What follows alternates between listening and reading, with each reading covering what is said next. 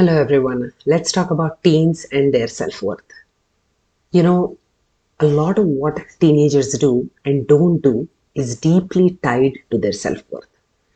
If you see that your teen is procrastinating, it is probably because she or he is under-challenged or over-challenged.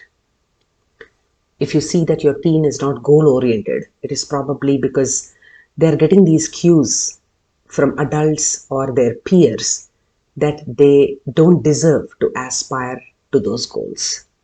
Believe it or not, so much of what teenagers do is also because of others doing it. So, if they don't understand their strengths, they don't understand that they have some limitations, what they will do is they will attempt things that other people, their peers, are attempting, and they start feeling incompetent. And they can't stay motivated, especially in the face of setbacks, because they don't know that they are not playing to their strengths. Of course, high results are always achieved in the framework of high expectations. So I request you to challenge them, challenge their mediocrity, challenge them out of their comfort zones to go aspire for bigger and better things.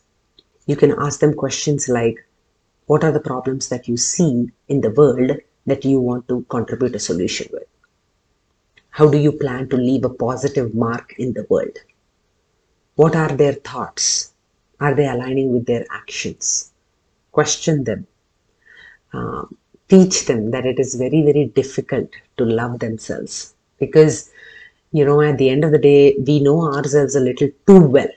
We don't forgive ourselves easily because we feel like we are inherently flawed. But that is not true. Our self-worth doesn't have to rely on what other people think of us and how we feel about ourselves. Every ambitious goal has a first step of starting, of making the first move. Here is to your team and good luck to his or her self-worth. Thank you.